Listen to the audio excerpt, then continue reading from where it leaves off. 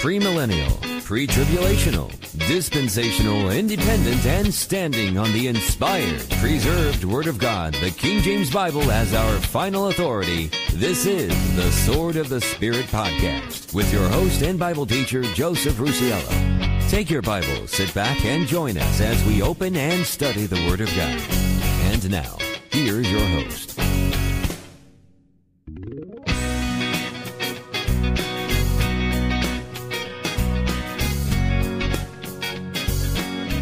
Well, hey there, folks. This is Joe Rusiello, and it is great to be with you once again as we open up and study the precious Word of God, your King James Bible. And you know, folks, as always, wherever you are, whenever you are, and on whatever platform it is you find yourself listening to us on, it's always my prayer that you also find yourself in the grace and in the mercy of our Lord and Savior, the Lord Jesus Christ. Welcome to the Sword of the Spirit podcast and our Thursday night Bible study.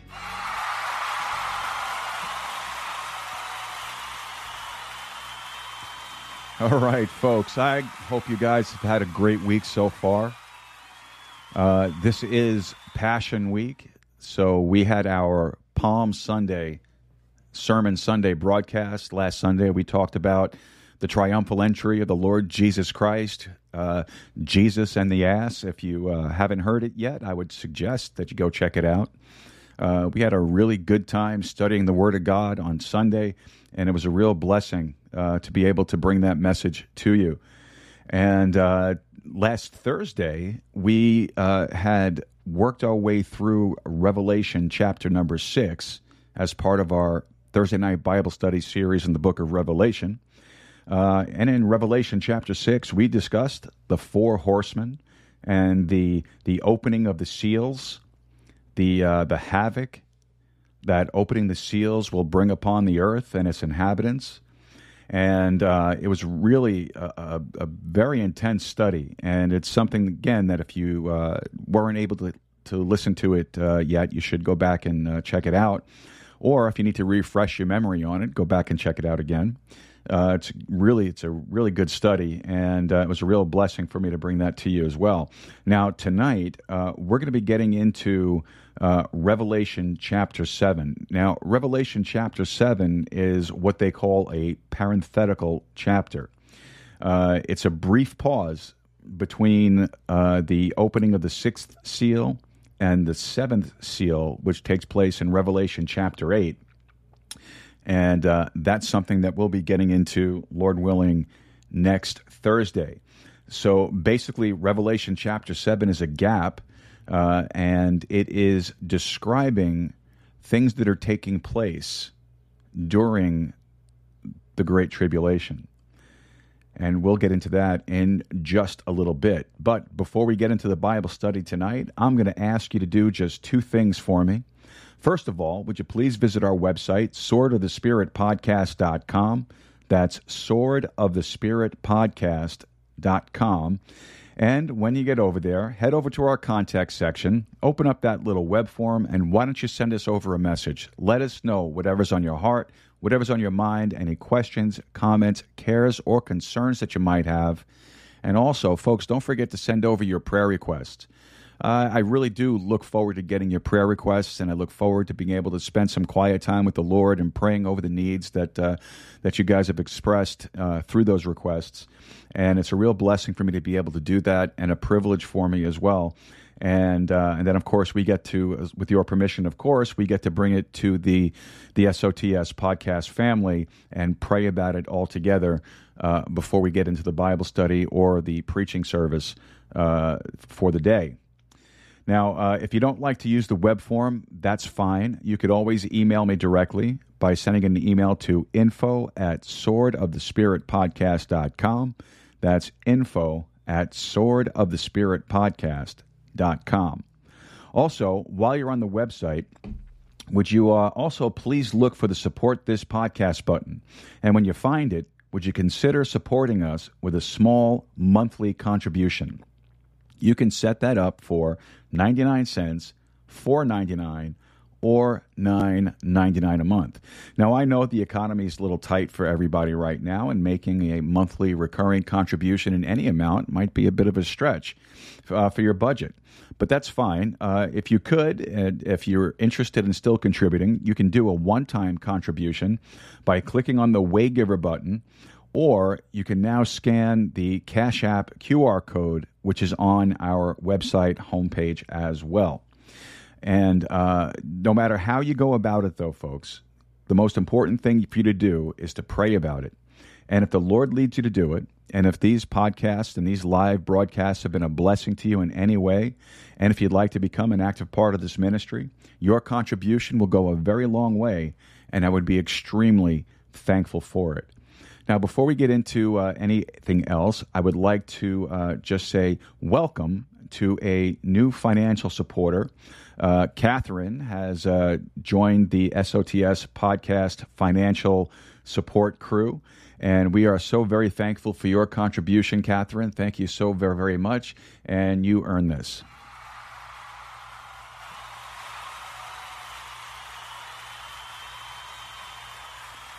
All right. Now, before we get any further into the show, first and foremost, I want to say thank you to the Lord Jesus Christ, like we always do.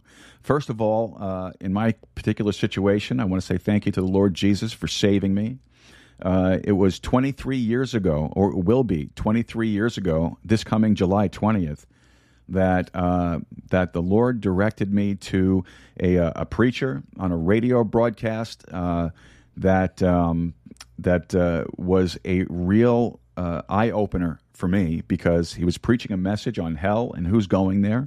And it just seemed to me like at the end of every sentence, he was like, "Hey, I'm talking to you, Joe. Did you hear what I just said, Joe? I'm talking to you. You need to fix this, Joe." And, I wrote down the phone number. I was going to call the show, but like I've told you before, I've chickened out, so I never did it.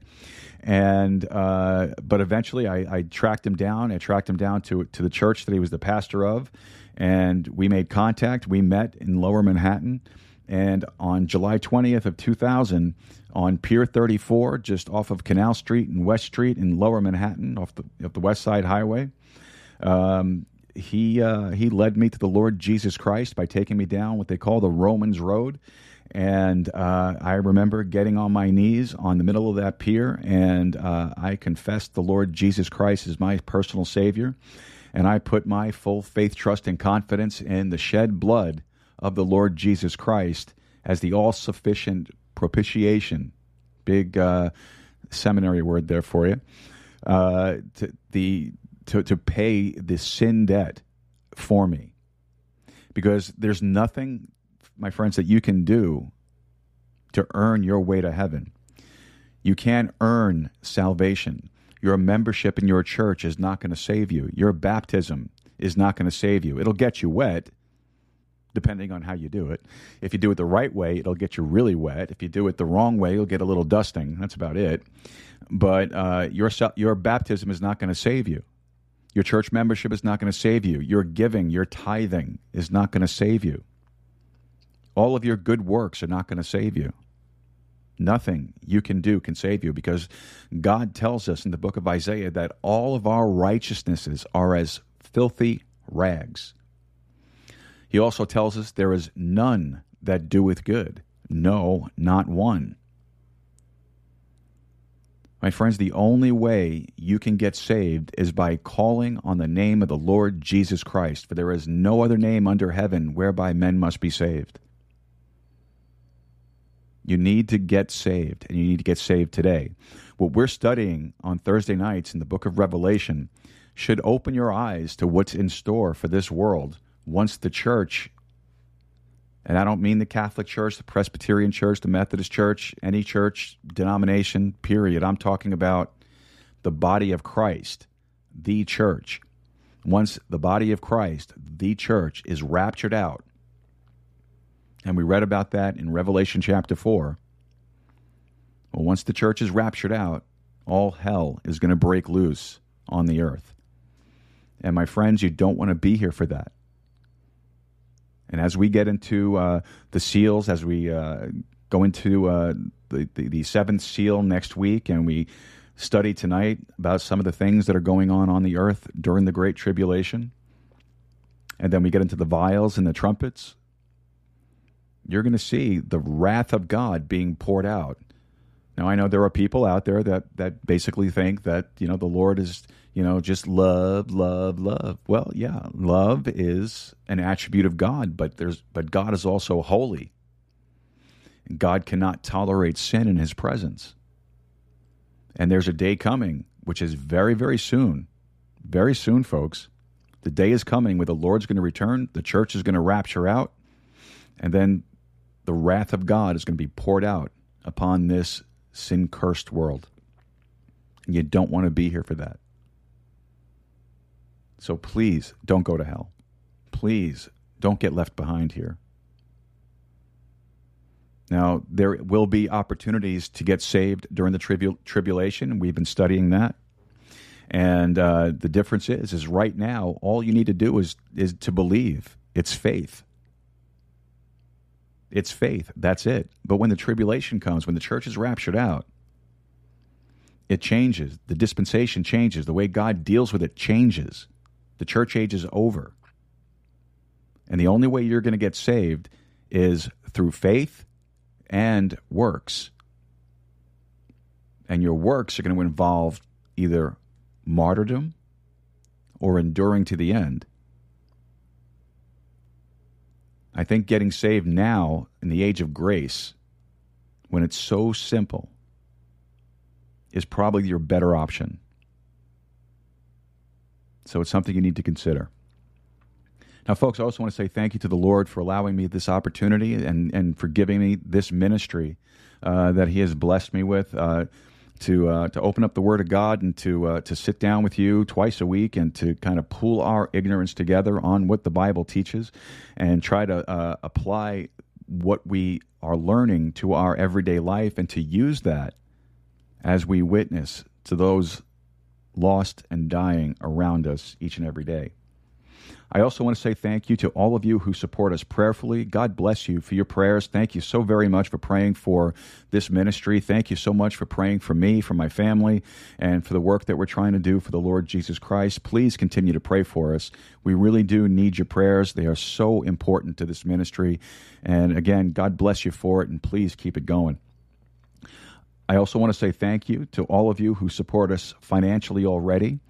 Thank you so very much for your prayers. God bless you for your financial contributions, And thank you so much. Please, folks, it is so important today. Your financial contributions go so far because your financial contributions help us pay for the platforms that we're on, for the streams that we use, and also to buy the materials that we get to send out. The Bibles and such, that when folks request them, that we get them for them. That's where that money goes. It also goes now, as you know, we've been sending contributions to our Missionary of the Month each month, and it's been a real blessing, and that's going out in all of our names. And, you will be rewarded for that. So God bless you, folks. God bless you for your financial support. Thank you so very much for it. And please continue to pray for us. I also want to say thank you to all of our listeners, every single one of you who listen in faithfully to everything that we put out there. You guys rock. You really do. You really do. And you have kept us on the charts on Good Pods. We are the #1 podcast on 4 charts right now, and we are so thankful for that. And it's a real blessing for us because, by the plays, the downloads, you boost up our algorithm so people can find us when they do searches. We pop up, first, second page of a search, and it's great. It's such a blessing because we're able to reach more people that way, and that's the object that we are striving for, and that's the purpose of what we're doing here, is to see folks come to a knowledge of Jesus Christ, their Savior. So thank you so very much for all that you do, whether it's praying, financial support, listening, everything that you guys do. Thank you so very much for it, and may God bless you for it. Now, folks, wherever you're listening to us, please be sure to like, subscribe, and share it. with your friends, your family, and your followers. And you'll help us spread the gospel of the Lord Jesus Christ. Especially today, folks. It is so very important to get the gospel out. All right, how about some announcements?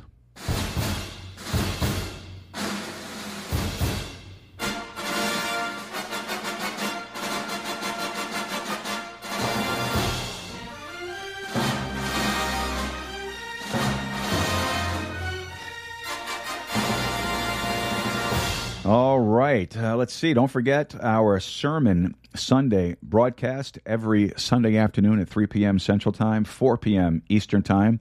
Last Sunday, we had a message for Palm Sunday.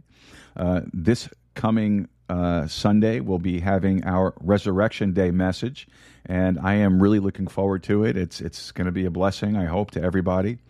And, yesterday, on Wednesday afternoon, the Lord Jesus Christ was taken out to Calvary and crucified. And he died, he was buried, and he rose again the third day on Sunday. And when he rose that Sunday morning, he paved the way for salvation for all of us. The Apostle Paul says that the gospel message is the death, burial, and resurrection of the Lord Jesus Christ. And that all took place this week in what most folks call Passion Week. But this coming Sunday, 3 p.m. Central Time, 4 p.m. Eastern Time, our Resurrection Day message will be on the empty tomb. Now, folks, if you are in the Eagle Pass area and you're looking for a good King James Bible-believing and Bible-teaching church, why don't you pay us a visit over at First Baptist Church of Eagle Pass? We meet at 664 North Monroe. Our Sunday school hour starts at 10 a.m. Our worship service begins at 11. Our Sunday evening service is at 6 p.m. And, of course, our Wednesday night Bible study is at 7 p.m. For more information, you can always visit the church's Facebook page. All you need to do is just log into Facebook, search for First Baptist Church of Eagle Pass. Once you get over there, you're going to find a lot of really helpful information. And as always, you'll find episodes of this podcast. And of course, we want to say thank you to Pastor John Monk, my pastor and my friend, and the folks at First Baptist Church for allowing me the opportunity to post the show on the church's Facebook page. As you guys know, I don't have Facebook, and I'm thankful that I don't have Facebook. And but the church allowing us to post it on the church's Facebook page has really helped get the gospel message out, and we are very, very thankful for that. Now, if you are interested in prepping, and really you should be, if you're interested in prepping, I would like to recommend to you the Contra Radio Network. The Contra Radio Network is a single podcast housing nearly a dozen talented podcast and vidcast hosts, artists from around the country who release content daily. The Contra Radio Network podcast releases 15 to 20 shows a week depending on current events, and no issues are off limits to any of these patriots. You want a breakdown of current events? Got it. You want to know more about preparedness and self-sufficiency? Got it. You want a guy driving around ranting like a lunatic? You know something? We've got that too. You want to hear about politics, news, Bible studies, sports, camping, firearms, and more? The Contra Radio Network has it all covered in spades. You can find the Contra Radio Network on all of your major podcasting platforms and also by visiting www.crn.best. That's www.crn.best. And the Sword of the Spirit podcast is very happy and very thankful to be part of the Contra Radio Network family. You can catch all our shows on their network as well. All right, folks, don't forget to head over to our website, swordofthespiritpodcast.com, and look for the programming announcements subscription box, which is on our homepage. All that is just a mailing list that we have that you can get yourself on. It doesn't cost you anything. We don't sell your information. Everything stays here with me. And if in the event there's a cancellation, a late start, or some type of programming change, maybe a guest, we will be sending out an email from that programming announcements list. So that will keep you in the know. because, we broadcast on Sunday and Thursday. A lot of things can happen in between those days where some things might change, and the only way we could reach you is by email. So if you want to stay in the know, get on the mailing list. Just head to the website, programming announcement subscription, get on the list. And then, of course, also while you're on our website for our last announcement, you can visit our Sword Swag section.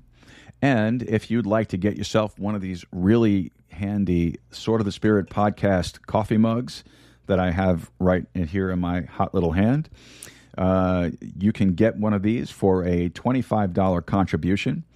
And if you want to get one of these really nice Sword of the Spirit podcast t-shirts like I'm wearing right now, you can also get that on our website for a $35 contribution. Now, of course, as tradition states, I have to take a sip of the beverage of choice out of the Sword of the Spirit podcast coffee mug so that you know I'm really doing it like I say I am. So here we go.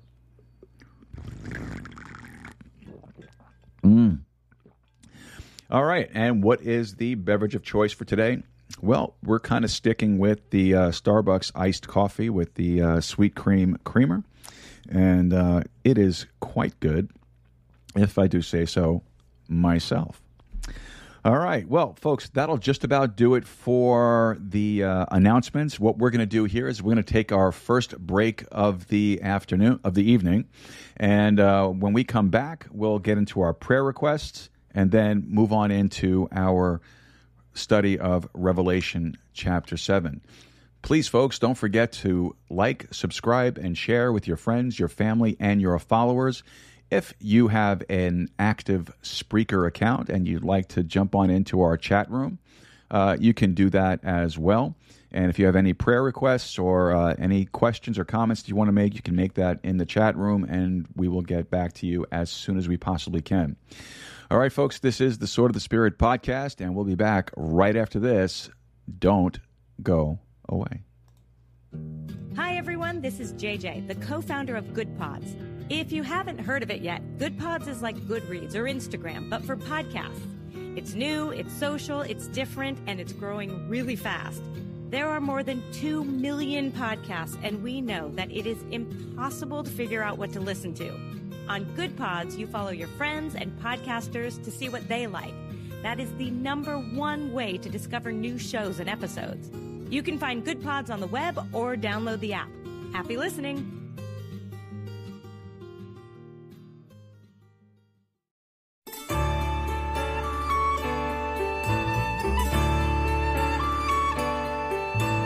Joyfully sing in the morning, I will joyfully sing all the day. I'll sing praises to thee in the morning, for the Lord is the strength of my day. I will lift up my eyes in the morning, for the Lord will not turn me away. I'll sing praises to thee in the morning, for the Lord is the strength of my day.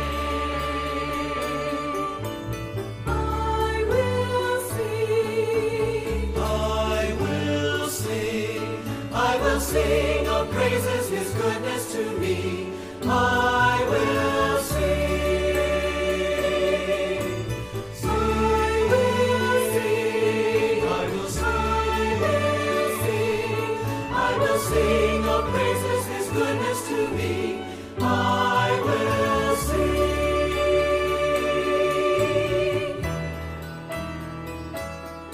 I will joyfully sing in the morning. I will joyfully sing all the day. I'll sing praises to thee in the morning, for the Lord is the strength of my day. I will joyfully sing and sing. I will joyfully sing and sing. I will sing his praises, his goodness to me, for the Lord is the strength of my day. I will joyfully sing and sing. I will joyfully sing and sing. I will sing his praises, his goodness to me, for the Lord is the strength of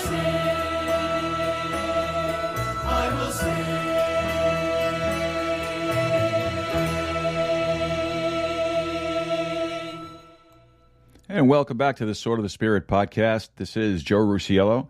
And if you're just joining us, we have gone through the first segment of the program, and we're coming into the second now. We're going to be doing our prayer requests in just a quick moment. Don't forget, folks, to head on over to our chat room on the Spreaker app. If you have an active account and you are currently logged in, you can join in the conversation there. Don't forget to like, subscribe, and share with your friends, your family, and your followers. You could also find the Sword of the Spirit podcast on all of your major podcasting platforms, such as Good Pods, Apple Podcasts, Amazon Music, Pandora, believe it or not. We're also in Spotify, Stitcher, iHeart, you name it, we're on it. You can find us anywhere. So why don't you head on over, and if you're on an app where you could give us a 5-star review and you feel like we deserve a 5-star review, please crush that 5-star button. We would appreciate that, and believe it or not, it does help with the algorithms. All right, coming into our prayer request. First and foremost, we always pray for those that are in need of salvation. So tonight, we are going to be praying for my mom, Diane, my sister, Laura, David in New York City, all of the unsaved members of the Baldino family. We're praying for a lady named Jackie. Manuel has asked for prayer for his mom for salvation. Adam has asked prayer for his dad for salvation. And we're also praying for Sharon for salvation. So, Heavenly Father, we want to thank you so much, Lord, for saving us. Lord, we praise you for it. We praise you for the shed blood of the Lord Jesus Christ. And I pray, Heavenly Father, that all of those that are on our salvation list, Father, I lift them up to you. I ask you, Father God, to just work in them, draw them to yourself, Father God. Impress upon their hearts that their need for salvation, that it's nothing of their own that they can do, that they get themselves into heaven. They need the Lord Jesus Christ.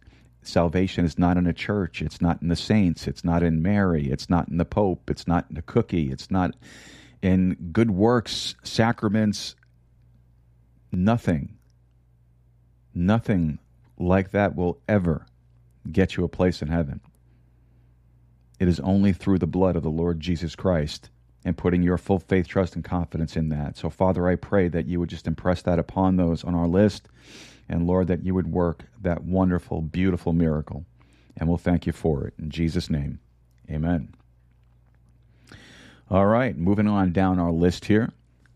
We are still praying for Danny. Danny is the 6-year-old boy who was in a vehicle accident, and they're trying to save his arm from being amputated. Nicole has asked for prayer for her grandmother, who is in dialysis. We're also praying for Pastor Martin, who has a heart condition. He has extremely poor vision. He's been feeling weak, and we want to lift him up in prayer. For those of you who may be new to listening to the show, may not know who Pastor Martin is. Pastor Martin is my pastor's pastor, and he's a good friend to me. He's also 89 years old. He has served in the pastoral ministry for over 50 years. And even at his advanced age, he still goes out and street preaches once a week. He still, even with his poor vision, still reads his Bible 10 chapters every day. And, he's a good man. I love him, and we have him on our prayer list since we started the prayer list. And we're very thankful for him and his life and his ministry. So we're going to pray for Pastor Martin for his health concerns.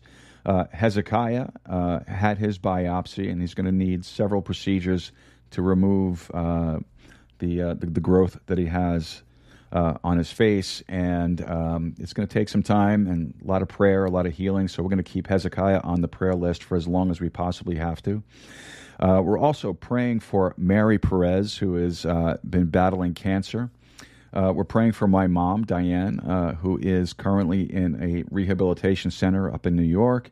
We are very thankful that she recovered from COVID well, and now she is in physical therapy to get her to be able to head back home within the next couple of weeks. We're also praying for my sister, Laura, who has a slip disc. We're praying for Bernice. Bernice is a sister of our church, and she has been fighting cancer for quite some time now. She's currently undergoing a new treatment, and it has some pretty harsh side effects. And so we're praying for the Lord to touch her body and bring healing, that these new treatments would help, and that they wouldn't have so many adverse effects, and that also that the Lord would increase her appetite so that she'd be able to eat a little bit more than what she has been. So we're also praying for Bernice's mom. She has cancer as well, and she was approved for the medication, so we're going to praise the Lord for that. So she'll be starting these new medications shortly, and we're thankful that they were approved, and we're going to pray that the Lord would touch her and bring healing there as well. We're also praying for Janae, who has a heart condition that she's been struggling with. We're praying for Furman, who has cancer. Sharon Baldino, who has cancer as well. Martin Mata with lymphoma. Daniel Villarreal, who is diagnosed with leukemia. We're praying for Rebecca, who is recovering from surgery. We're praying for Brother George from church, who has not been feeling well the last few days, had some severe body aches and pains, and we're going to pray for him. And Adam has also asked for prayer for his dad for his bad knees. So, Heavenly Father, we thank you, Lord, that you are the great physician, and Lord, we just lift up all of those that are on our sick list to you. Father, we pray that you would touch each and every one, Lord, that you would bring healing, Lord, that you would impart grace to each one on the list according to their need, and Father, that you would receive all the honor and the glory from the miracles and the healings that can and would take place. And Father, we just thank you so much for all that you do in Jesus' precious name. Amen. All right, moving on down our prayer list here. We're going to pray for my brother-in-law, Jude, for his business up in New York City. He's a contractor. He does home renovations and flips houses. And so if you are in the New York area and you need someone that can do that kind of work for you, you could always reach out to me through the website, or you can email me directly, info@swordofthespiritpodcast.com, and I will pass on all of your information to Jude, and hopefully he'd be able to help you out. We're also praying for a brother in Christ, Federico Salinas. We're lifting him up today in prayer. We're praying for Angel and her pregnancy. We're praying for her husband, Alex, and for his current employment situation.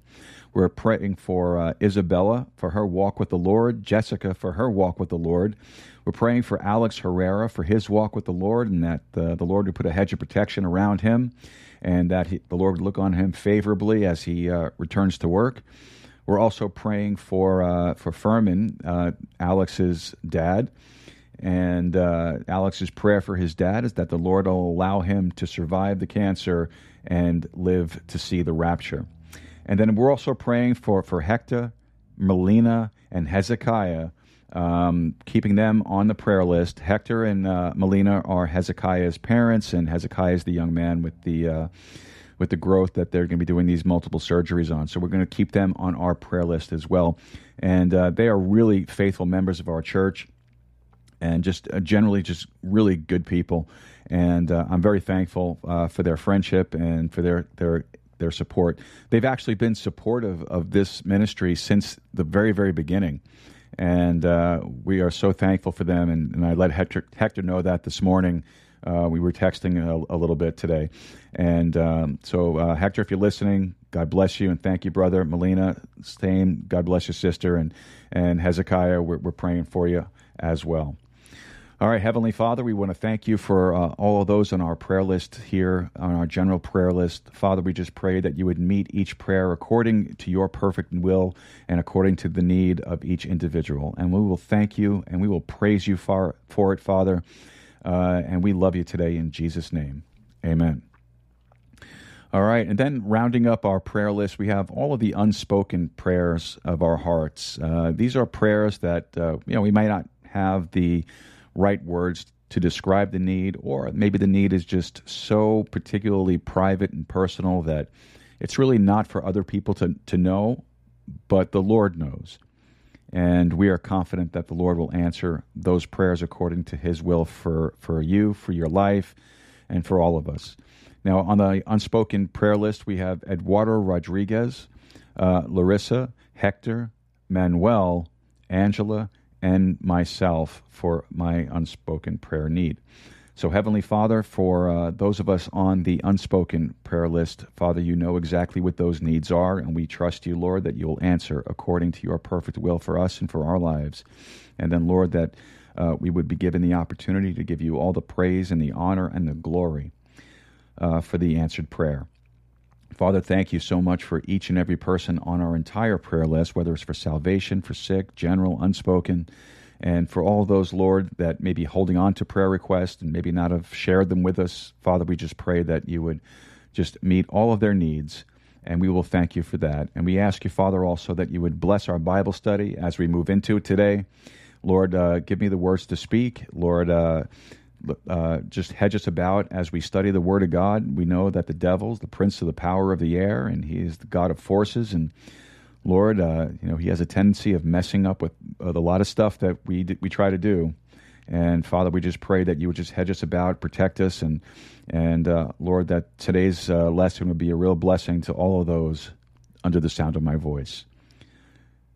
And we'll thank you for it, and we'll praise you for it tonight. In Jesus' name, amen. All right, folks, if you have any prayer requests whatsoever, you can always email them to me directly at info@swordofthespiritpodcast.com, or you could head over to our website and open up that contact form, and you can send it to us through the web form as well. Or if you are in the chat room, you could post it in the chat room, and we'll be sure to add it to our list as well. All right.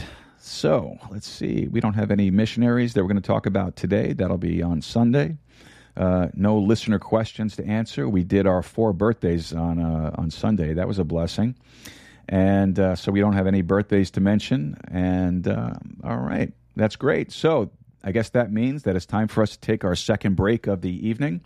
And that'll give you a chance to go get your King James Bible, maybe grab yourself a cup of coffee, maybe a refill. I think I'm going to need one. And maybe a bottle of water. And when we come back, we're going to be getting into today's Bible study on Revelation chapter number 7.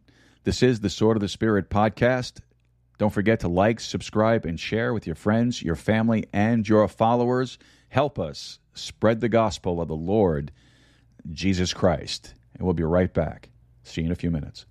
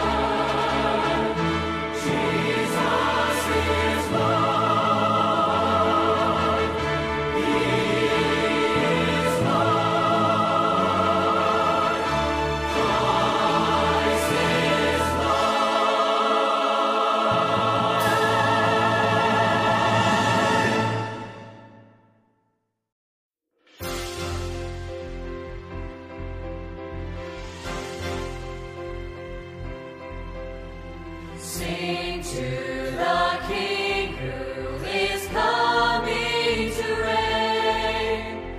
Glory to Jesus, the Lamb that was slain. Life and salvation his empire shall bring, and joy to the nations when Jesus is King. Come, let us sing a song declaring that we belong to Jesus. He is all we need.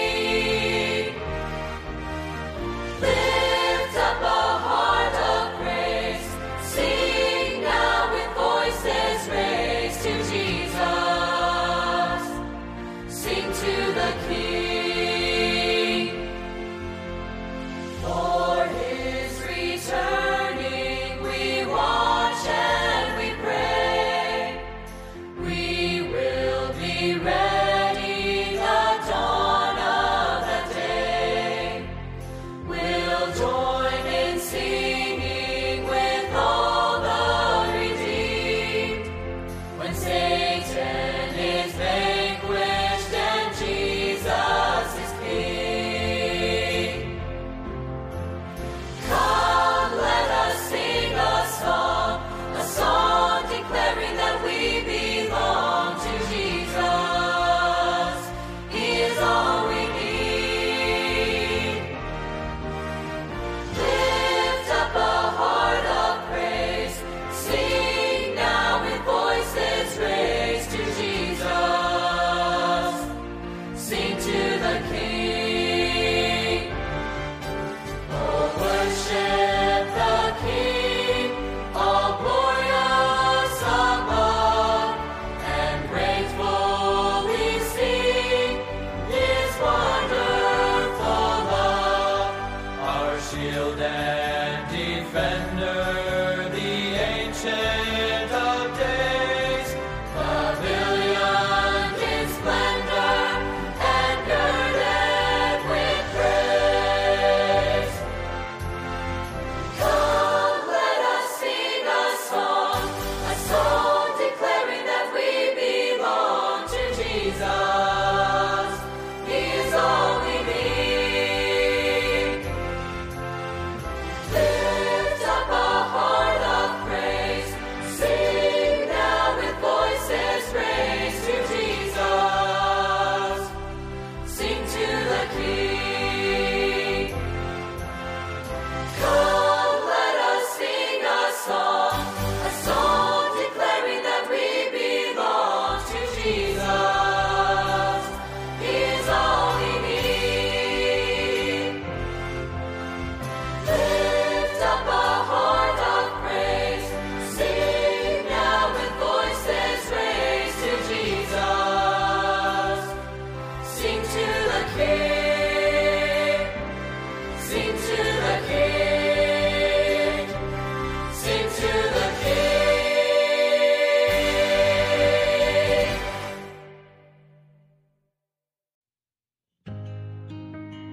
This book contains the mind of God, the state of man, the way of salvation, the doom of sinners, and the happiness of believers. Its doctrines are holy, its precepts are binding, its histories are true, and its decisions immutable.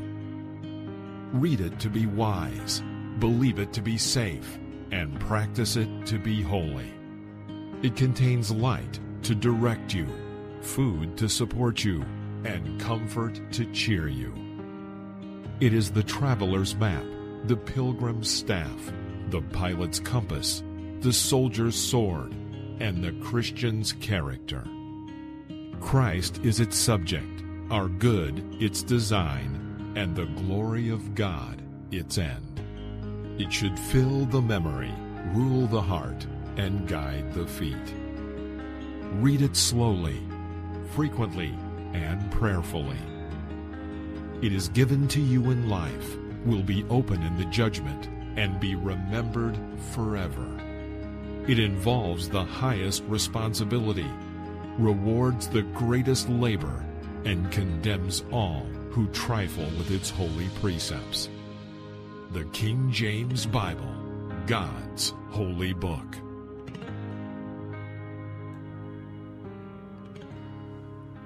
And welcome back to the Sword of the Spirit podcast. We are coming to you live from the Asylum Studios here in Eagle Pass, Texas. And we had a little bit of a technical problem on that break, which is why you got the extra song, because I needed a few minutes to get things straightened out.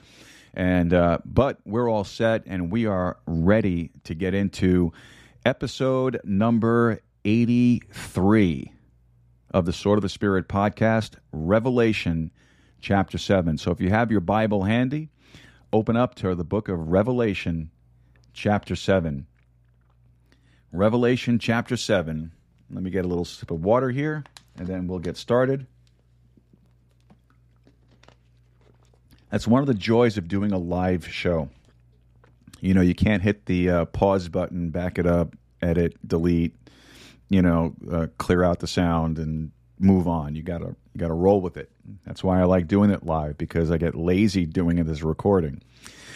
All right, Revelation chapter 7 and verse number 1. And after these things I saw 4 angels standing on the 4 corners of the earth, holding the 4 winds of the earth, that the wind should not blow on the earth, nor on the sea, nor on any tree. All right, now, so this is immediately after the 6 seals that we just read about last week in chapter 6. And God says there's 4 angels standing on the 4 corners of the earth. Now, believe it or not, that used to be a text that, years ago, a lot of folks would laugh at, and it would be criticized by a lot of the Bible critics. The idea that something round has 4 corners. But the fact of the matter is that science has discovered, believe it or not, just last century, that the wind currents of the earth, as far as the wind currents of the earth are concerned, that's exactly the way this thing is laid out. There are 4 corners. And the way they discovered that is that there was a Navy lieutenant, and I cannot remember his name right now. I used to know it, but it's kind of off somewhere in the twilight zone of my brain right now. But there was a Navy lieutenant that was injured back in, I think it was World War I, if I'm not mistaken, to the extent that he couldn't participate in any kind of normal active duty on board ships. So what he ended up doing is he began to do a lot of research, and he would study the logs of ship captains. Every ship captain's required to keep a daily log, and he has to know, pertinent information in that log, as far as wind and weather and current, latitude, longitude, all that stuff. And this young lieutenant went through volumes and volumes of logs dating back hundreds of years. And what he finally established was that currents in the ocean are just like a river. And as he continued to progress, he found out that you could actually pinpoint what they call the 4 corners. So once again, your Bible is proven to be correct. Now, there's a lot more to that, than I know about, I'm sure. But suffice to say, your Bible is once again proven to be correct. All right. So after these things, I saw 4 angels standing on the 4 corners of the earth. Okay, so there are 4 angels, and what are they doing? Well, they're holding back the winds of the earth. Now, I don't know if you realize this, but we are utterly dependent upon wind. Even though wind really isn't one of my favorite elements, a couple of weeks ago we had some pretty heavy winds, and happened right before we were supposed to start a broadcast, and it knocked out power. It tore out, believe it, a section of my roof. I honestly never realized how windy Eagle Pass gets, but it does. And I guess there are other windy places too, right? Like Chicago, isn't Chicago called the Windy City, right? Well, wind is kind of an abrasive element in some ways, but we are utterly dependent upon it. Did you know that for wheat to ripen, it has to have wind? that motion and movement helps ripen that grain. So when you see like video, or if you're like in the plain states and you see the wheat in the field and it's kind of swaying in the wind back and forth, it needs that motion and it needs that movement to help ripen the grain. Utterly dependent upon it. And of course, the whole system of evaporation is dependent upon wind. And that's laid out for us over in Ecclesiastes chapter 1. How about we take a look at that over there? Ecclesiastes chapter 1. Ecclesiastes chapter 1. So go to the middle of your Bible, look for the book of Psalms, Proverbs, and then Ecclesiastes. Psalms, Proverbs, Ecclesiastes. You know, you can learn a lot of science by studying your Bible. You really can. All right. Now, here's the deal. Ecclesiastes chapter 1, verse 6. The wind goeth toward the south, and turneth about unto the north. It whirleth about continually, and the wind returneth again according to his circuits. All the rivers run into the sea, yet the sea is not full. Unto the place from whence the rivers come, thither they return again. Well, how does that happen? Did you ever stop to think about that? Rivers are continually running into the ocean, but the ocean is never full. Well, how does that work? I'm going to tell you how it works. The wind that's discussed in verse 6 moves across those huge bodies of water.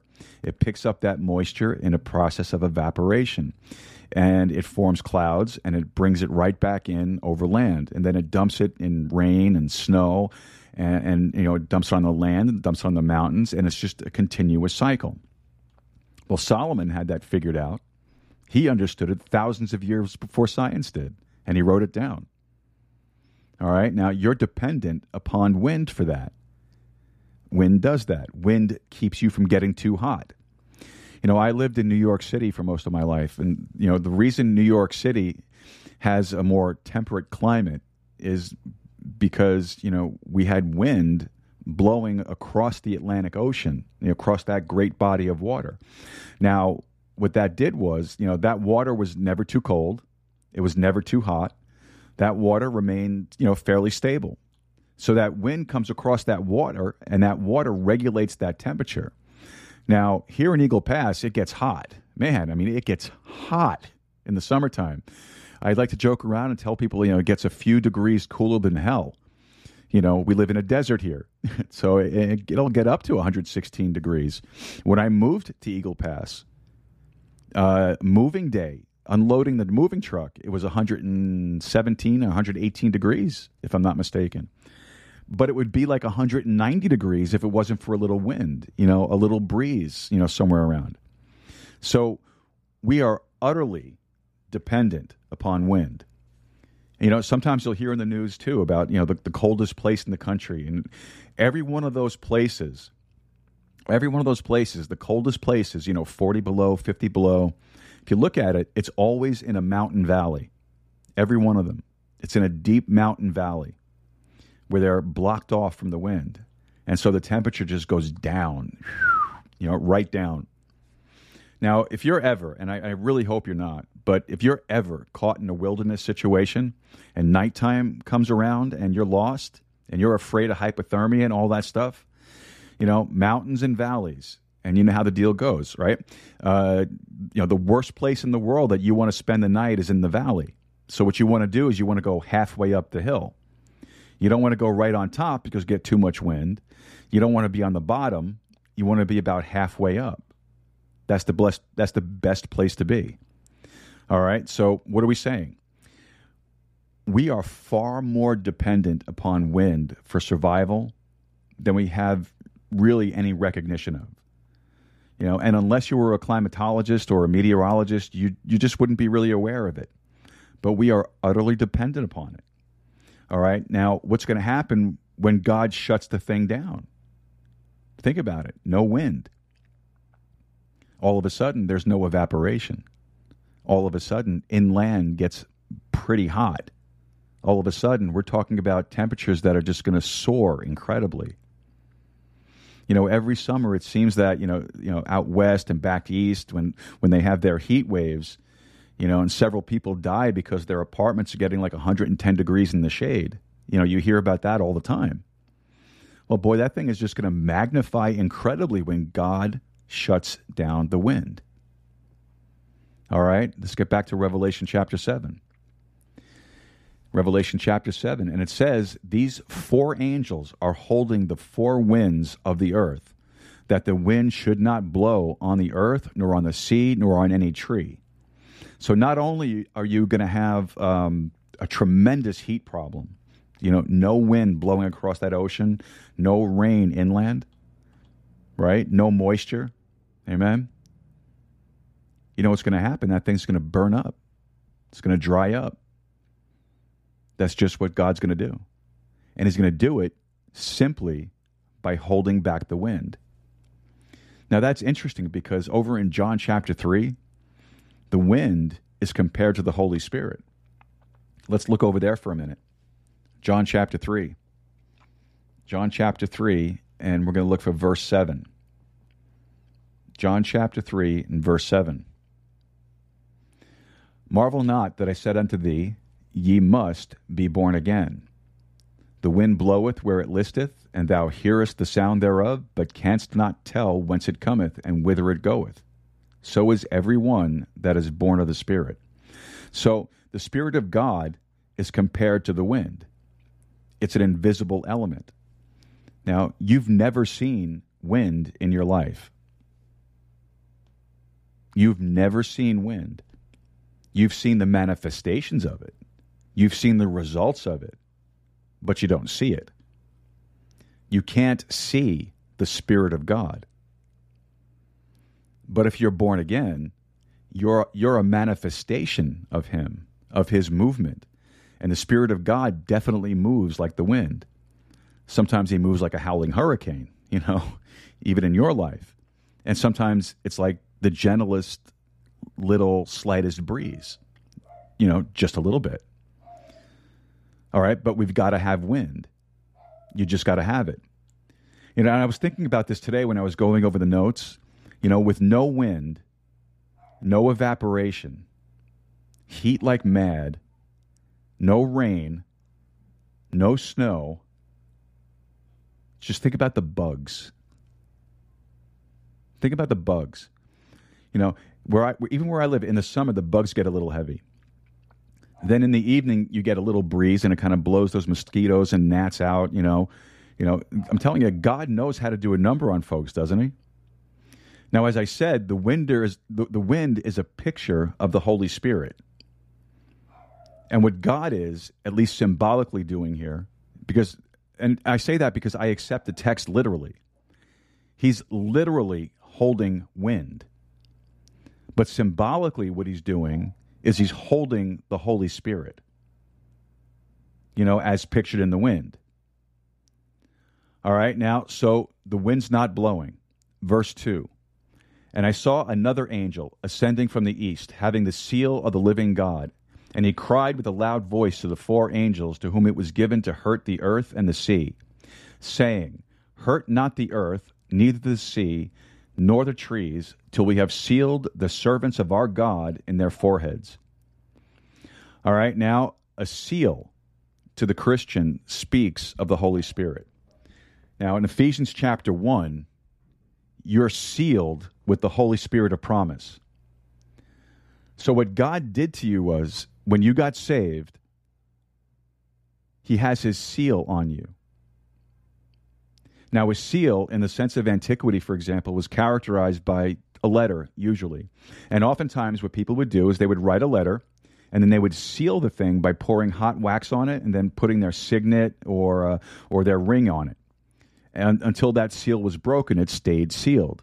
Now, what God did for you, when He saved you, He put His seal on you. And the seal is the Holy Spirit. So He's compared to wind, and He's compared to a seal. Now, you're sealed, Ephesians 1 says, until the day of redemption. All right, so he says there are some people that have to be sealed. Now, this isn't New Testament Christians in chapter 7. The New Testament Christians, they're raptured. They're out of there. That happened in Revelation chapter 4, verse 1. This is someone else that needs to be sealed. So God is saying to the angel, now look, just hold off. Don't get too carried away with this thing about blasting the earth until we get all these folks sealed. So that's about to take place here in verse 4. And I heard the number of them which were sealed, and there were sealed 144,000 of all the tribes of the children of Israel. All right, now this number, 144,000, this number has been thrown around a whole bunch of times. And of course, the cults have utilized it to their advantage. The Jehovah's Witnesses years ago said that they were the 144,000. And then what happened was their number exceeded 144,000. So then they had to kind of remodel their theology. Then they finally said, well, it's just the faithful of the JWs that are the 144,000. And then they got some more people. And then they started fighting about who was faithful and who wasn't faithful. So now they still claim that some of the Jehovah's Witnesses are the 144,000, but now they say that no one can know for sure who.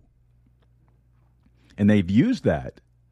They use that as a tool to keep the troops lined up and whipped into shape. And so what they say is, if you want to be one of the 144,000, then you've really got to, toe the mark and get out there every Saturday with your briefcase and distribute Watchtower magazines and all that stuff. They've used that thing, and others have tried to capitalize it to greater or lesser degrees, meaning the cults. And of course, the problem is that they can't read simple English. That's the problem. Obviously, the thing is as clear as the nose in your face that, these 144,000 are Jewish witnesses. All right, now let's take a look at this thing a little bit more detailed. Let me see. I didn't write down a cross-reference for it, so just give me a second. All right, let's go to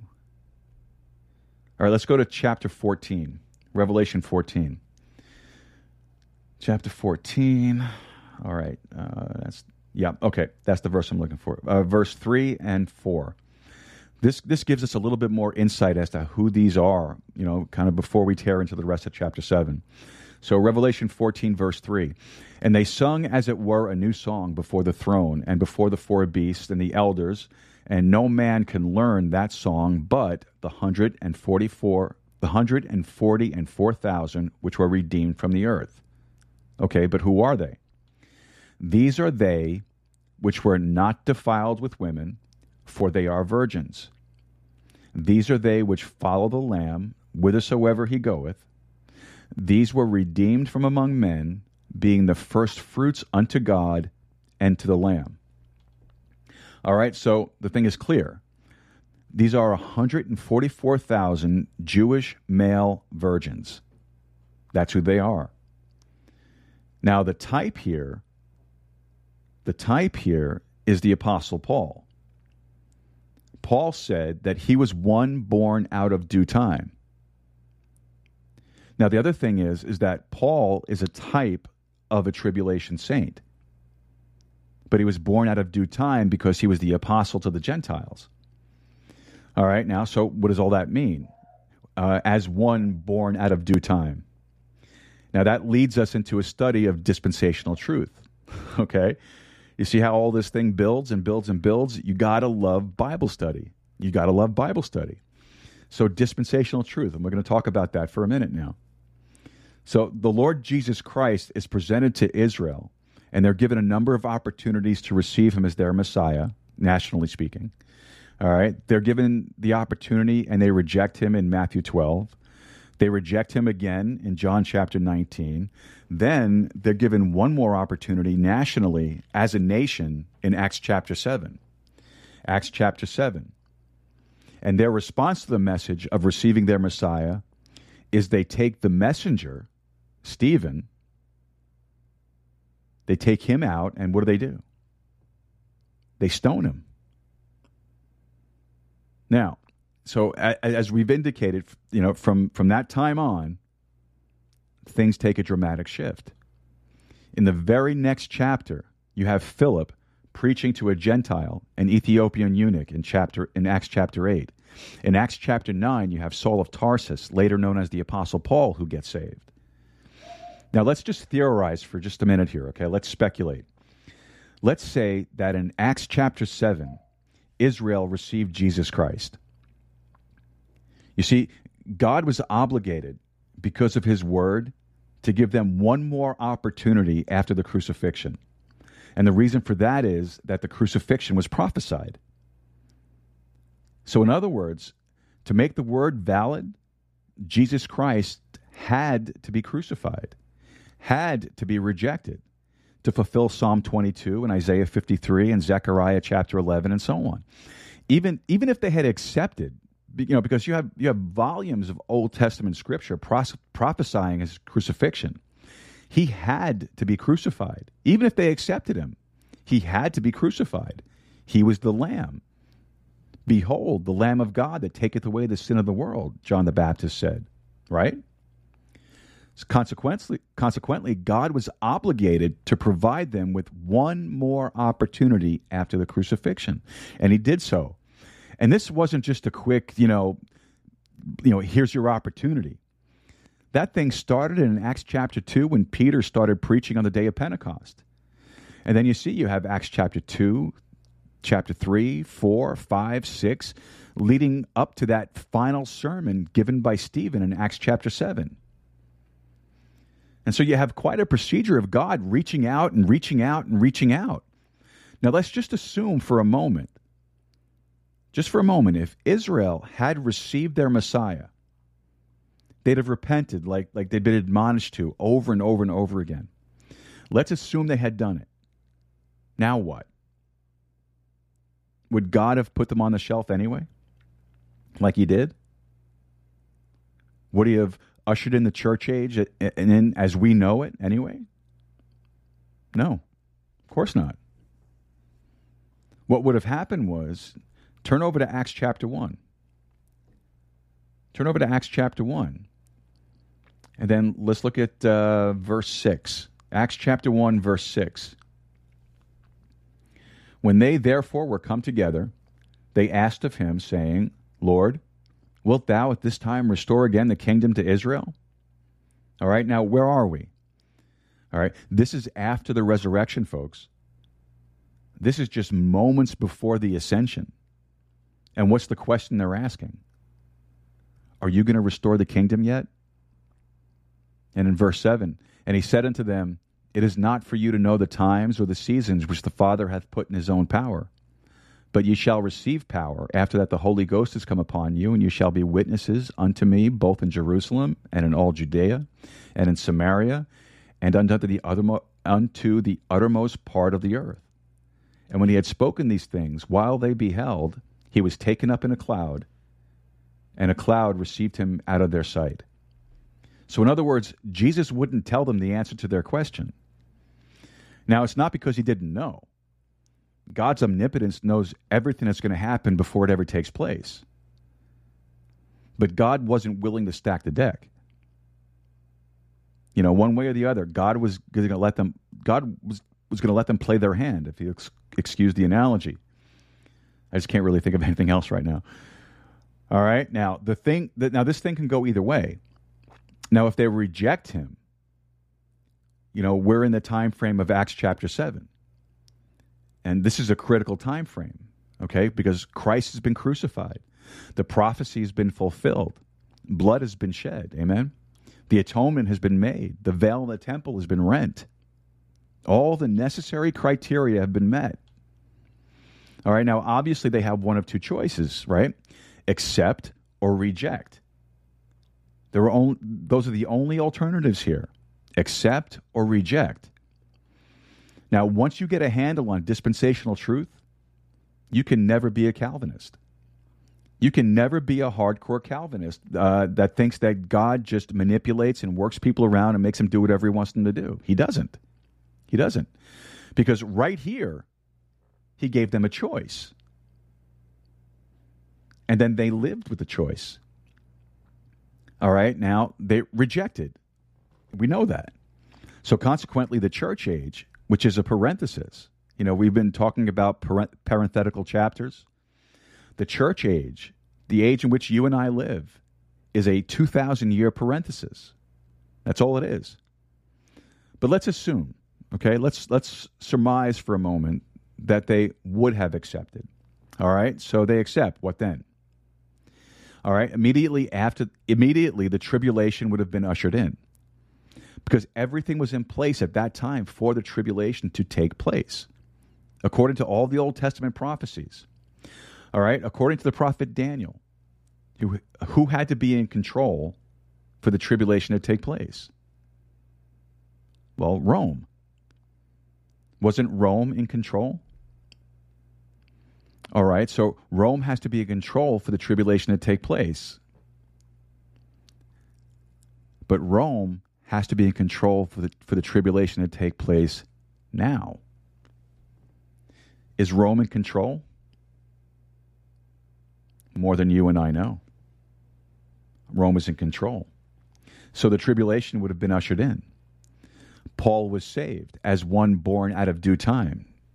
So do you see? Had he been accepted, Paul would have been a tribulation saint.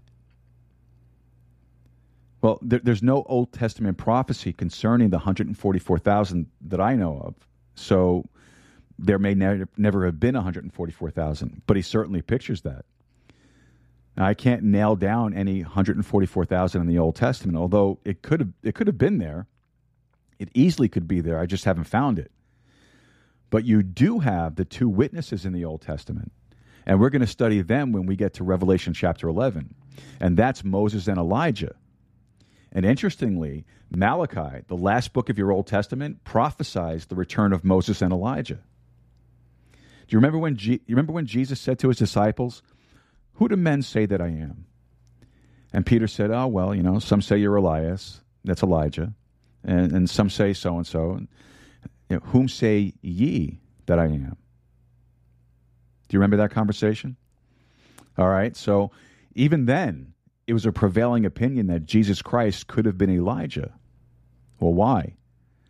Because even the casual observers of the Bible, the Old Testament in Jesus' day, had some kind of awareness that Elijah had to come back. Jews to this very day still know that. They're still looking for Elijah to show up. All right, now the question is, and that leads to a whole nother thing. I really don't want to take time to run out because it's straying a little bit too far from Revelation. But had they accepted the tribulation, been ushered in, did Elijah show up? He was John the Baptist. Well, how do you know that? Because he said so. John the Baptist fulfilled the role of a returned Elijah. And there are about 3 or 4 passages that'll lay all of that out for you. So you'll find out that John the Baptist possessed the spirit of Elijah. And you'll find a few other things that'll all fit, just make it all just fit together. So what I'm telling you is, God had the house of cards, if you please, all lined up. So that had they accepted Jesus Christ as their Messiah, everything was in order to carry it out. See, the tribulation was prophesied in the Old Testament, wasn't it? So it had to take place. That's Daniel's 70th week, the day of Jacob's trouble. That had to take place. I mean, here's what the prophets saw. Clarence Larkin, in his book on dispensational truth, draws a chart. And he shows a prophet looking out across the centuries. And the prophet sees the peaks of the mountains. He sees the first coming of Christ. And that thing is abundantly clear in the Old Testament. The prophet sees the tribulation. The prophet sees the second advent and the millennial kingdom. That's what the prophet sees. But what he can't see is the valley in between. Well, why? God purposely disguised it so that it could go either direction. I mean, he's got the thing laid out so that you can go either way, all depending on what, like you see critics of the book, right? They don't really know the book.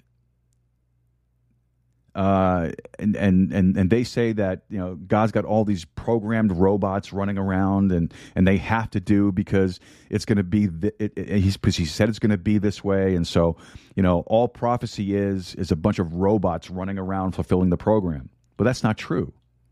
That's not true because God gave them a choice right here.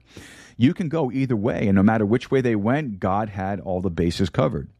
If they hit to the left, the shortstop was going to get it. If they hit it to the right, the second baseman was going to get it. It didn't matter, you see?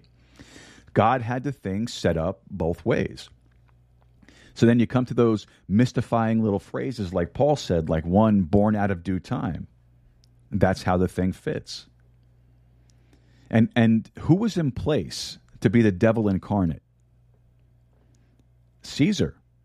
Right? Caesar, who claimed to be not only a political leader, but also a religious leader, who assumed upon himself the office of a god. The Roman Caesar was considered to be a god man and a man god. So Caesar was the perfect Antichrist. You see, folks, everything was in order for the fulfilling of Revelation 13. Now, obviously, there's a little bit more to it than just that, but that's really just a very simplistic explanation of it. Now, as I said, you can't be a Calvinist and understand dispensational truth, because what dispensational truth does is help you understand how that God will bend over backwards and let man exercise his own free will. And that's something everybody needs to get a handle on sooner or later. I've seen parents beat themselves up with mega doses of guilt because their kids aren't doing right. And we all know, as parents, we look back and there are things that we wish we could have done better and things that we wish we could have done different. If I could do it all over again. It's too bad we didn't wait until we were 40 before we started raising a family, because then we'd be a little smarter than we were at 20. And then on the other hand, they wouldn't be out of there until you were 60, right? So it's kind of like, it's a cursed thing no matter which way you go. So we all know about that stuff. Now, the other side of the coin is, sometimes as parents, we forget that, these kids have exactly as much free will as we've got. Amen?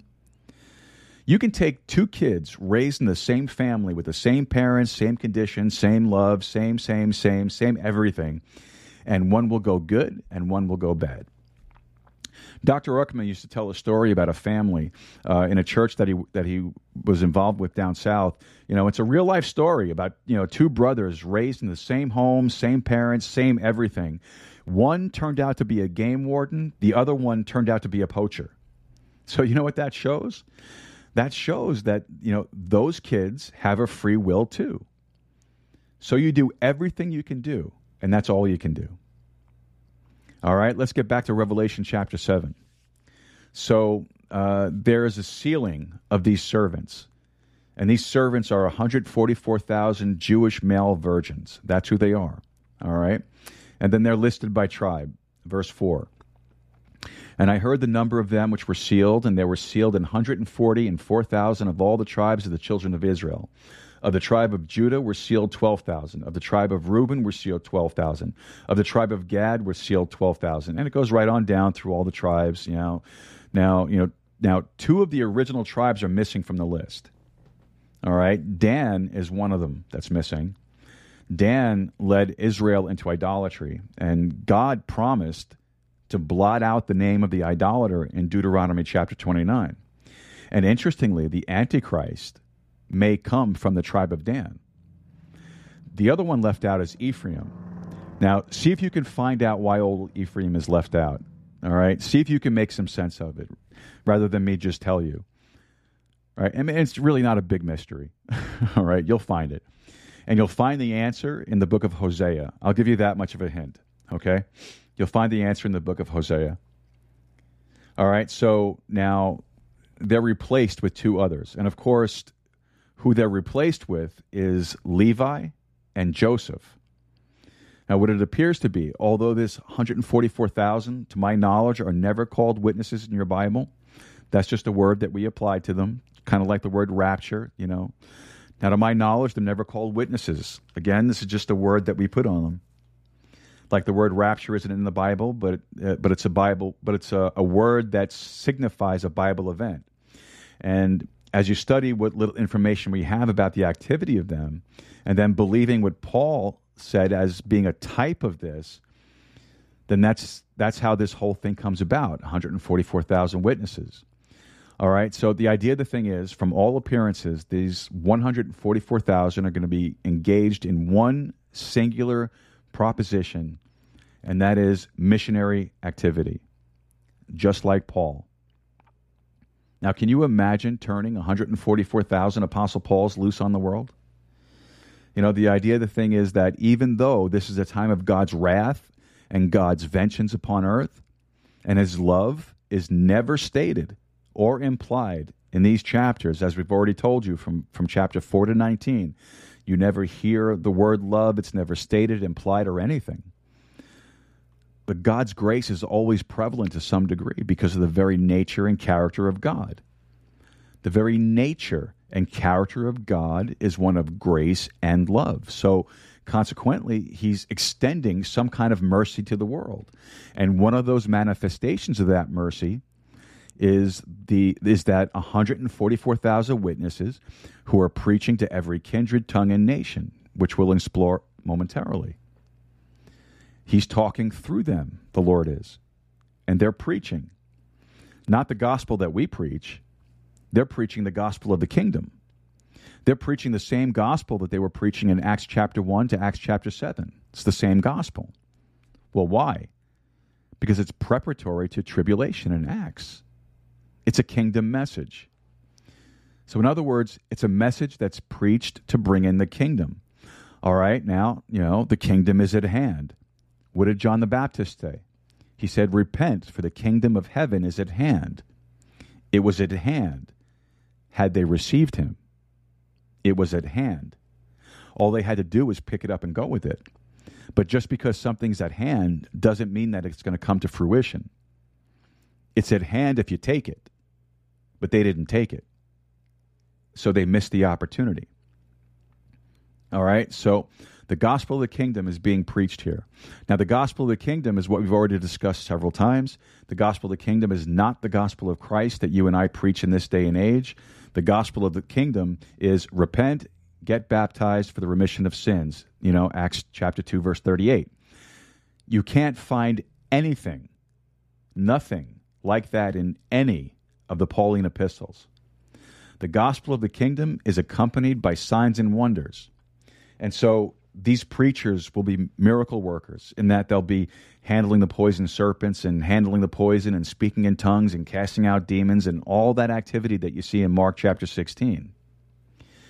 Now, the primary reason for the speaking in tongues during this kingdom time will be exactly for the reason that it existed in Acts chapter 2. Exactly the same reason. Exactly the same kind of tongues. It's not some, mysterious heavenly gibberish. Blah, blah, blah, blah, blah. No, it's not that. What it is the ability to speak in another man's language, just like it happened in Acts chapter 2. So here you have a guy, and he's commissioned of God. He's sealed of God. He's one of the 144,000. He's going to preach the gospel of the kingdom, exactly like Peter was preaching in Acts chapter 2 when they spoke in tongues. The same gospel, same situation, same circumstances, same everything. And he's going to go out to preach. And he knows one language. And God sends him over to some aborigines somewhere, and he doesn't know their language. So what does he do? He starts speaking in tongues. Simple. It's kind of like for myself. Okay? Say, I don't speak a word of Russian. But all of a sudden, I'm in a place where there's predominantly Russian-speaking people, and they don't understand English, and all of a sudden, I have the ability to speak Russian fluently. That's speaking in tongues. And then there's this ability to communicate the gospel of the kingdom, and miraculously, divine intervention takes place. That's the thing. So that's what they're doing. All right? So that's the 144,000. All right, now, during the tribulation, even though it's going to be a time of God exercising great wrath upon the earth, there's a vast amount of scripture that seems to indicate that simultaneous to God's angel throwing a sickle into the wine vat of the earth, which is his wrath, he's going to also be reaping the greatest harvest of souls that the world has ever known. And so some of these scriptures we have indicate that men will go into the caves and cry to have rocks fall on them, and they still won't repent. It's an attitude. If you look at that, it's an attitude with people of high prestige, kings and princes and so on and so forth. But at the same time, there's going to be a great harvest, and this great harvest is yet to come. It's yet to come. And there's multiple scriptures that, as you work through some of these minor prophets like Joel and Habakkuk and some of those through there, even Isaiah and so on, they indicate that the greatest harvest is yet to come. The Lord's going to reap a great harvest of souls in the tribulation. There's going to be a lot of people saved during the tribulation. So, God is still not willing that any should perish, but that all should come to repentance, even in the tribulation. So don't ever get the idea that God just gets hard and callous during the tribulation. That is diametrically opposed to the very nature and character of God. There's going to be a great national conversion of Jews in the tribulation. When I say national, that doesn't mean every Jew is going to get saved. That means that a great body of them is. But it's not just going to be Jews. There's a whole bunch of others that are going to get saved. And when I say they get saved, I mean in the sense of tribulation salvation. But be that as it may, they are saved. All right, folks, this is the Sword of the Spirit podcast. We are way overdue for our last break of the evening.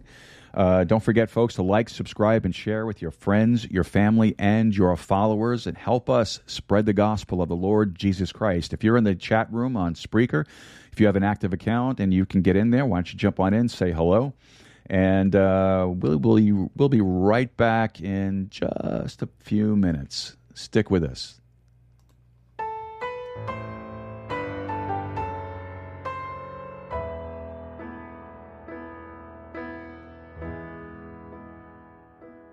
I walked by the tomb of Buddha, looked inside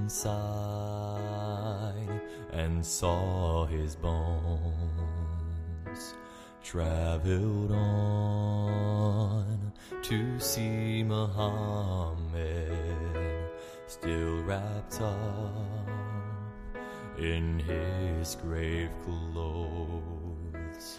Then I journeyed to a garden where old Joseph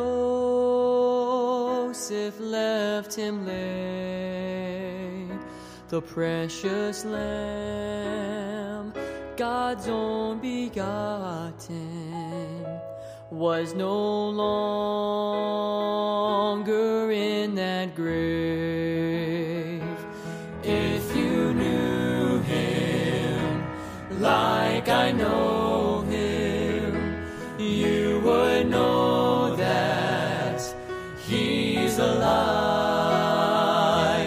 If you felt him like I feel him, resurrection deep inside,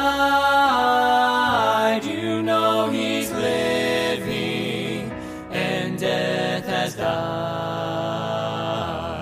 If you're wandering in the darkness, come and step into the light. Nail-scarred hands reach out to help you, to pull you safe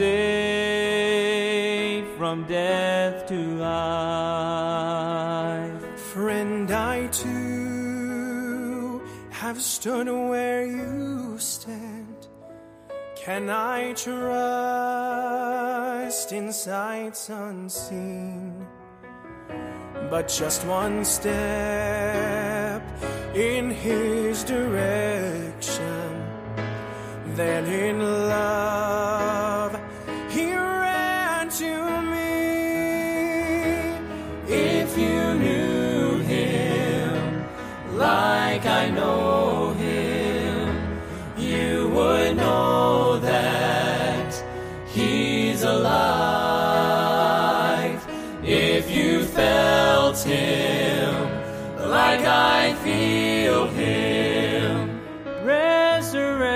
resurrection. Deep inside, you know He's living, and death has died. You ask me how I know He lives. He lives within my heart. If you felt Him like I feel Him, Resurrection. deep inside, you know He's living, and death has died.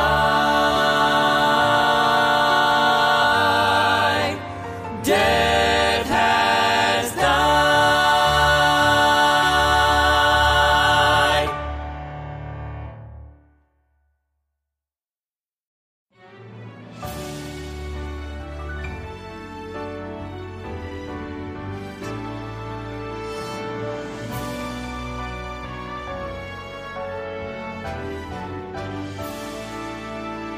Every morning when I wake to see the sun, I can't help but think about the Lord and all the things He's done. He meets my every need. You know He's been so good to me, and I can't help but praise the Lord for all He's done. For all He's done, I'm gonna lift my hands and praise Him. For all He's done, I'll try to live my life to please Him. Even though I don't deserve to live, my life has just begun, and I can't help but praise the Lord for all He's done.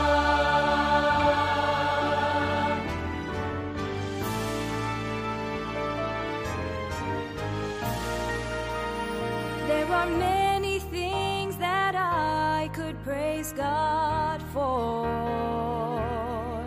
and if I started now until I died, there'd still be many more.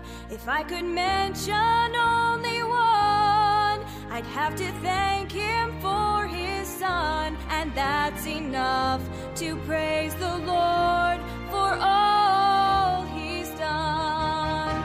For all He's done, I'm gonna lift my hands and praise Him. For all He's done, I'll try to live my life to please Him.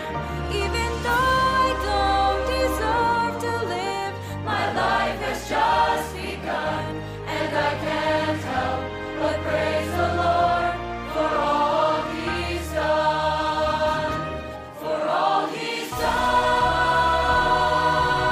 I'm gonna lift my hands and praise Him. For all He's done, I'll try to live my life to please Him. Even though I don't deserve to live, my life has just begun, and I can't help but praise the Lord for all He's done. Even though I don't deserve to live, my life has just begun,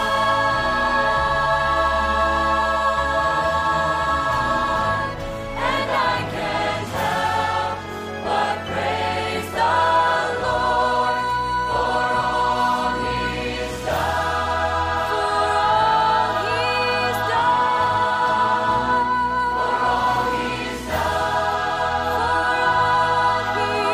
done. For all He's done.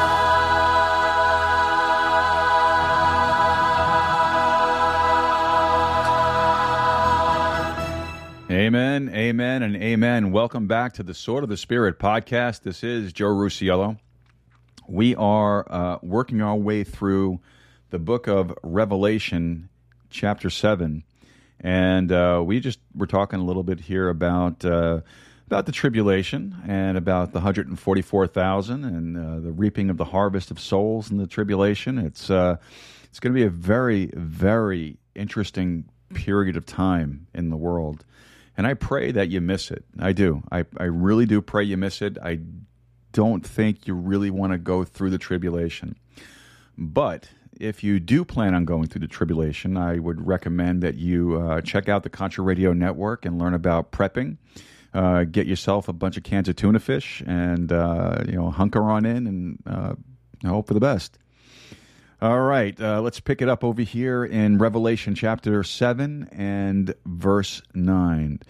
After this, that is after the sealing of the 144,000, after this I beheld, and lo, a great multitude which no man could number, of all nations and kindreds, of people and tongues, stood before the throne and before the Lamb, clothed with white robes and palms in their hands.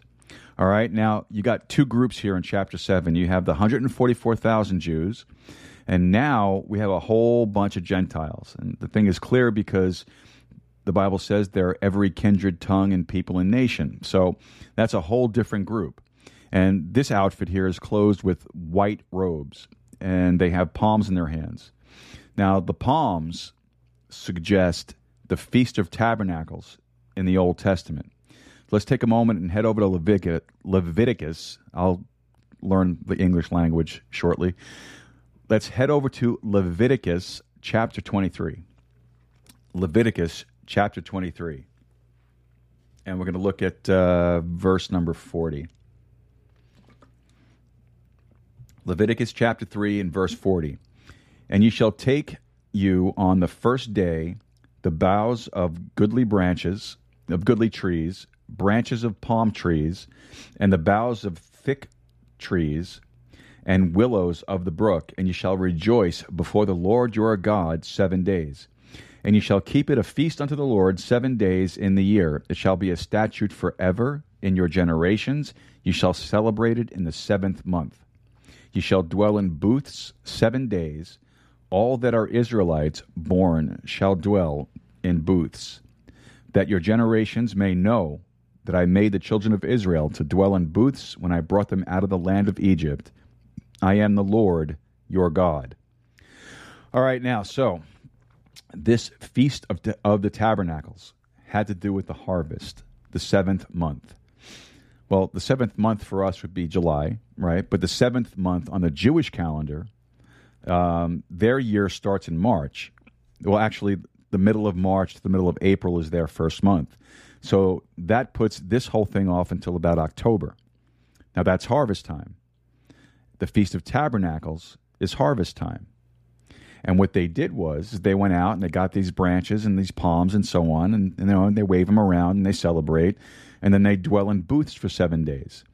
Now, isn't it interesting, though, at all over America to this day, at harvest time, we have state fairs and county fairs, and we have booths in the fairs, and the thing's supposed to be in conjunction with harvest time. Because, you go down to the county fair, you've got the tomatoes and the cucumbers and the pumpkins and the pickles and the pies and the cakes and so on, all in conjunction with harvest time. Now, where did that idea ever come from? You get a booth at the fair, right? It came right out of your Bible. It came right out of your Bible. Stick with your Bible, folks. Amen? You'll be way ahead of the game. All right, so now it's harvest. All right, the waving of the palms, interestingly, is, every kindred, tongue, and nation.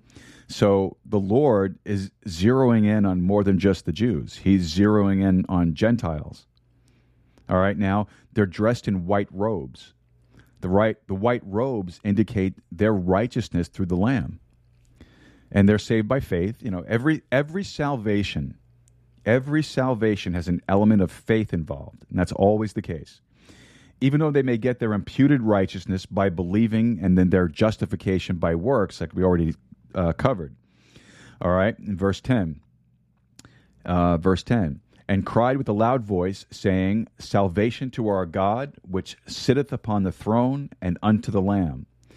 All right, so this bunch is enduring the tribulation, and there seems to be a great harvest. All right, verse 11. And all the angels stood round about the throne and about the elders and the four beasts, and fell before the throne on their faces and worshipped God, saying, Amen. Blessing and glory and wisdom and thanksgiving and honor and power and might be unto our God forever and ever. Amen. And look at the question now, verse 13. And one of the elders answered, saying unto me, What are these which are arrayed in white robes, and whence came they? So the question is asked, and I said unto him, Sir, thou knowest. See? So the question is addressed to John, but John doesn't know. And he says, how about you tell me? Okay? Sir, thou knowest. And he said to me, These are they which came out of great tribulation, and have washed their robes, and made them white in the blood of the Lamb. So evidently what these are is tribulation martyrs. All right? They can't be church age saints. Now don't forget, we live in the church age. So they can't be church age saints because the scripture says they came out of great tribulation. So they're not church age saints. They're tribulation saints. But they're before the throne of God, right? Verse 9, stood before the throne. And then in verse 11, the throne is there twice in verse 11. And then in verse 15, the throne shows up again. So the tribulation saints are just like you and I. You know, they die and immediately go to heaven. Their bodies don't, but their spirit and soul does. So they're there. But then where are their bodies? Where do the bodies of tribulation martyrs go? All right, back in chapter 6. All right, go back to chapter 6. Look at verse 9. And when he had opened the fifth seal, I saw under the altar the souls of them that were slain for the word of God, and for the testimony which they held, which they held. And they cried with a loud voice, saying, How long, O Lord, holy and true, dost thou not judge and avenge our blood on them that dwell on the earth? Well, their bodies are on the earth, and it says their soul is under the altar of God. This altar is in heaven. Amen? This altar is in heaven. Their bodies have been slain. There's another verse. Let me see if I can find it.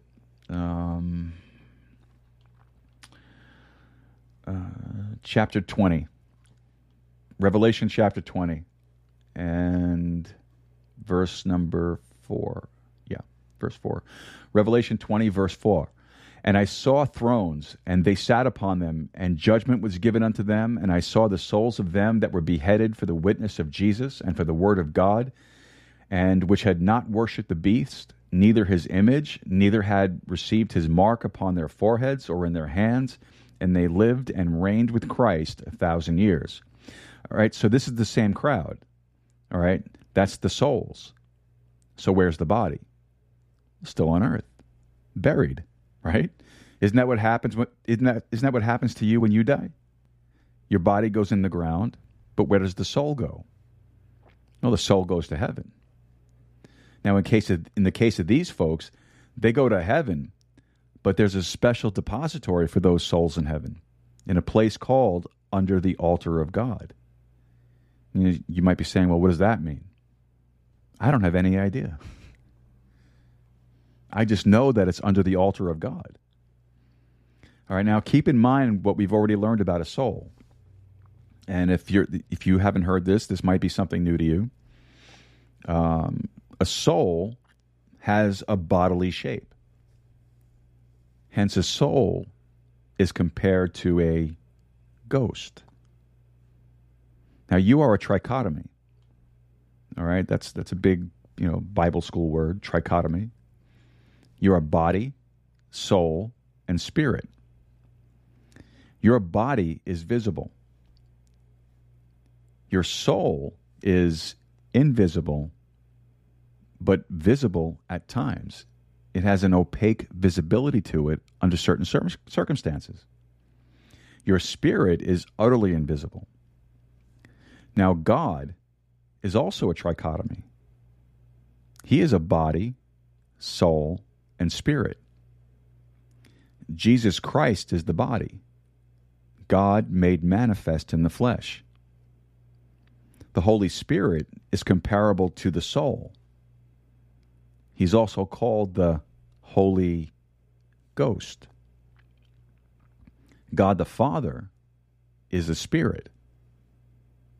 No man hath seen God at any time, the Bible says.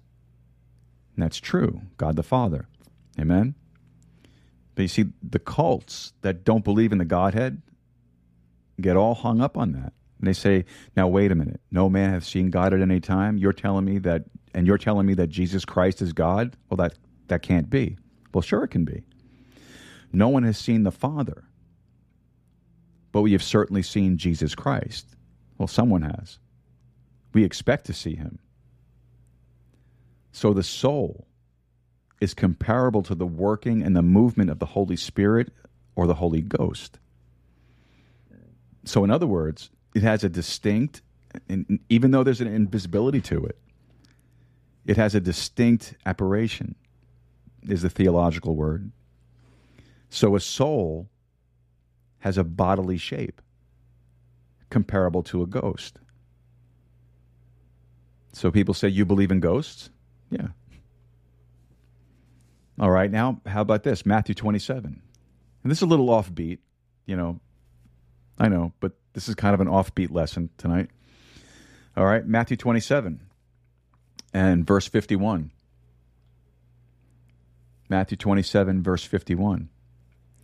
And behold, the veil of the temple was rent in twain from the top to the bottom, and the earth did quake, and the rocks rent, and the graves were opened, and many bodies of the saints which slept arose, and came out of the graves after his resurrection, and went into the holy city, and appeared unto many. All right, now, so it says the bodies of the saints which slept arose. So this is some kind of a resurrection. And yet they didn't have a physical body in the sense that you and I have one. But it was a body. Amen? It was a body. All right, let's go back to Revelation chapter 7. Revelation chapter 7. So you see what Hollywood does? When they get the inspiration for all these movies that they make and the themes they come up with about ghosts and spirits, they probably, with the devil's help, just, tear a page right out of the Bible and kind of twist it around a little bit. And that's how they come up with what they do. They never really come up with anything original. They never have. And you know why? Because Ecclesiastes says there's nothing new under the sun, right? So there's no original plot. Anything original came from God. Man can't come up with anything original. There's nothing new under the sun. All right, so here we are in Revelation chapter 7. We're almost done. Revelation chapter 7 and verse 10. This crowd is crying with a loud voice, saying, Salvation to our God, which sitteth upon the throne, and unto the Lamb. And, we went through this already, right? Didn't we? Yeah, we did. Okay. Where were we? Verse 14. Verse 14. And I said unto him, Sir, thou knowest. And he said to me, These are they which came out of great tribulation, and have washed their robes, and made them white in the blood of the Lamb. Now, that's how anybody gets white. They get white in the blood of the Lamb. That's how it happens. Blood is intrinsically involved in anyone's salvation, regardless of the dispensation. Regardless. Abraham, blood was necessary. Adam, blood was necessary. Moses, blood was necessary. David, blood was necessary. For us, blood is necessary. In the tribulation, blood is necessary. And in the millennium, blood is necessary. So blood's always involved with the thing. All right, verse 15. Therefore are they before the throne of God, and serve him day and night in his temple. And he that sitteth on the throne shall dwell among them. All right, so they make it to heaven, and there they are. They're serving God day and night in his temple. And so it appears that these tribulation saints have the privilege for all of eternity of being the temple servants of God. That's a pretty good deal, isn't it? That's good duty. Amen? And look, I'm just taking it literally, all right? That's what it says, serving him day and night in the temple. So that's what appears they're going to be doing, temple servants. That's a pretty good duty. They shall hunger no more, neither thirst any more, neither shall the sun light on them, nor any heat. Now, we've already gone through that, any heat stuff, absolute zero, no molecular movement. And, we've run that out. We don't need to do it again. The sun doesn't need to light on them. Why? Because God is light. He doesn't need the sun in heaven because he is light. For the Lamb, which is in the midst of the throne, shall feed them and shall lead them unto living fountains of water. And God shall wipe away all tears from their eyes. All right, so they are perpetually provided for and taken care of. Now, it's interesting how verse 17 parallels Psalm 23. Now, I want you to notice some of the parallels, okay? The Lamb shall do the feeding. Well, the Lamb turns out to be the great shepherd. Right? Psalm 23. The Lord is my shepherd. Now that there is a paradox. The Lamb is the shepherd. That's a paradox. You say, how can that be? How can the Lamb be the shepherd and the shepherd be the Lamb? It's like one of those kind of like, what? What are you talking about? The Lord is my shepherd, I shall not want. For the Lamb which is in the midst of the throne shall feed them. What lamb? So, of course, the thing's a dead giveaway, right? John said, the Lamb of God, which taketh away the sins of the world, and shall lead them unto living fountains of water. All right? The Lord is my shepherd, I shall not want. He maketh me to lie down in green pastures. He restoreth my soul. He leadeth me beside the still waters. And God shall wipe away all tears from their eyes. So the indication of the thing is they've just come out of great tribulation, verse 14. Great tribulation would bring about great tears, wouldn't it? And so what God is doing is giving them great comfort in wiping away their tears. So, they've come out of great tribulation, great sorrow, great heartache, great tears. And God gets them up there in glory and he wipes away their tears. And when God wipes away your tears, there's a sermon in that, by the way. Your tears are wiped away forever because God takes care of the thing. And that, my friends, brings us to the end of Revelation chapter 7. So we are fast approaching the 2-hour mark, and I know I really have been trying to keep it below an hour and a half, but this was a lot of material, and we wanted to make sure we get through this. One of the things I don't like to do is to split a lesson. I try to get through the whole thing. So, but folks, I really do appreciate your patience. I appreciate you enduring to the end, as they say. And so just want to say again, thank you so much for tuning in. God bless you for your patience and for being here with us tonight. Don't forget to head over to swordofthespiritpodcast.com. Look for that contact section. Send us over a message, any questions, comments, cares, or concerns. Look for that support this podcast button on the website also. And if you can, make a monthly recurring contribution. We'd appreciate that. Or at least a one-time contribution. Until we meet again on Sunday, win the loss no matter the cost. God bless you. Take care.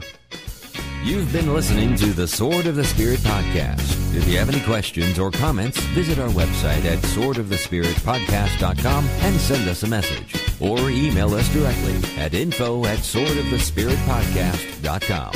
Until next time, God bless you and good day.